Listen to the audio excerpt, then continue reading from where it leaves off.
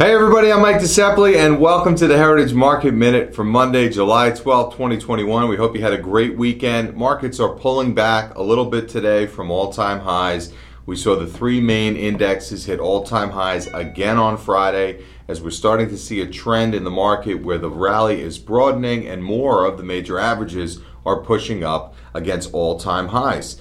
Even amongst that backdrop, we still see a lot of fear in the market when you look at certain investor sentiment readings and surveys, which sets up, in our mind, a very good setup for the stock market moving forward because we see all-time high after all-time high, yet the investing public is still not buying in and believing in this rally. And that is not how bull markets die, okay? So let's take a look for a second. I'll throw up on the screen the Fear and Greed Index, which is several different barometers of investor sentiment averaged together to get a pretty good read on how investors are feeling. And if you see here, looking at this chart, we're seeing the Fear and Greed Index with a reading of 38, which is fear. Okay, and this is not, again, how bull markets die. When we will be concerned is as the market starts to fall and the Fear and Greed Index is tilted extremely towards greed up in the higher end of the scaled range.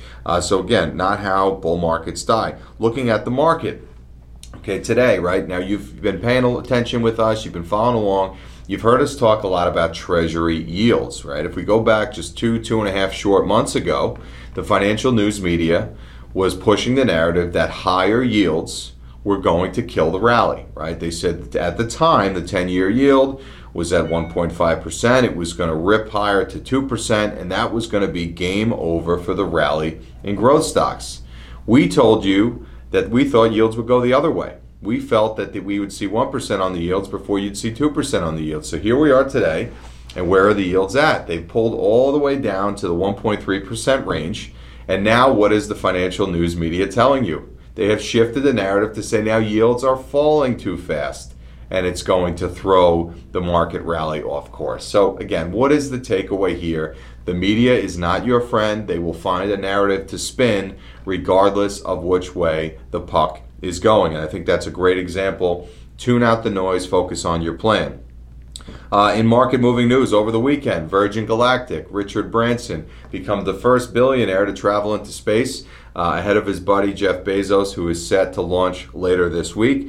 Obviously a very good event for Virgin Galactic and probably the dawn of what we think will be a whole new sector of space tourism. We're certainly a long way away from this being something that's commonplace, but nonetheless that is the vision that Virgin Galactic and some of the other companies they're competing with have. Virgin Galactic offered more shares to the market today, raising more capital, so their stock is actually down. I think many investors would have expected after a successful flight like yesterday that the stock would have moved higher, but that just goes to show you the market is always prepared to throw you a curveball when you might least expect it. Second quarter earnings season kicks off this week. The banks will be the first group to go, so we're in the third quarter reporting results from the second quarter.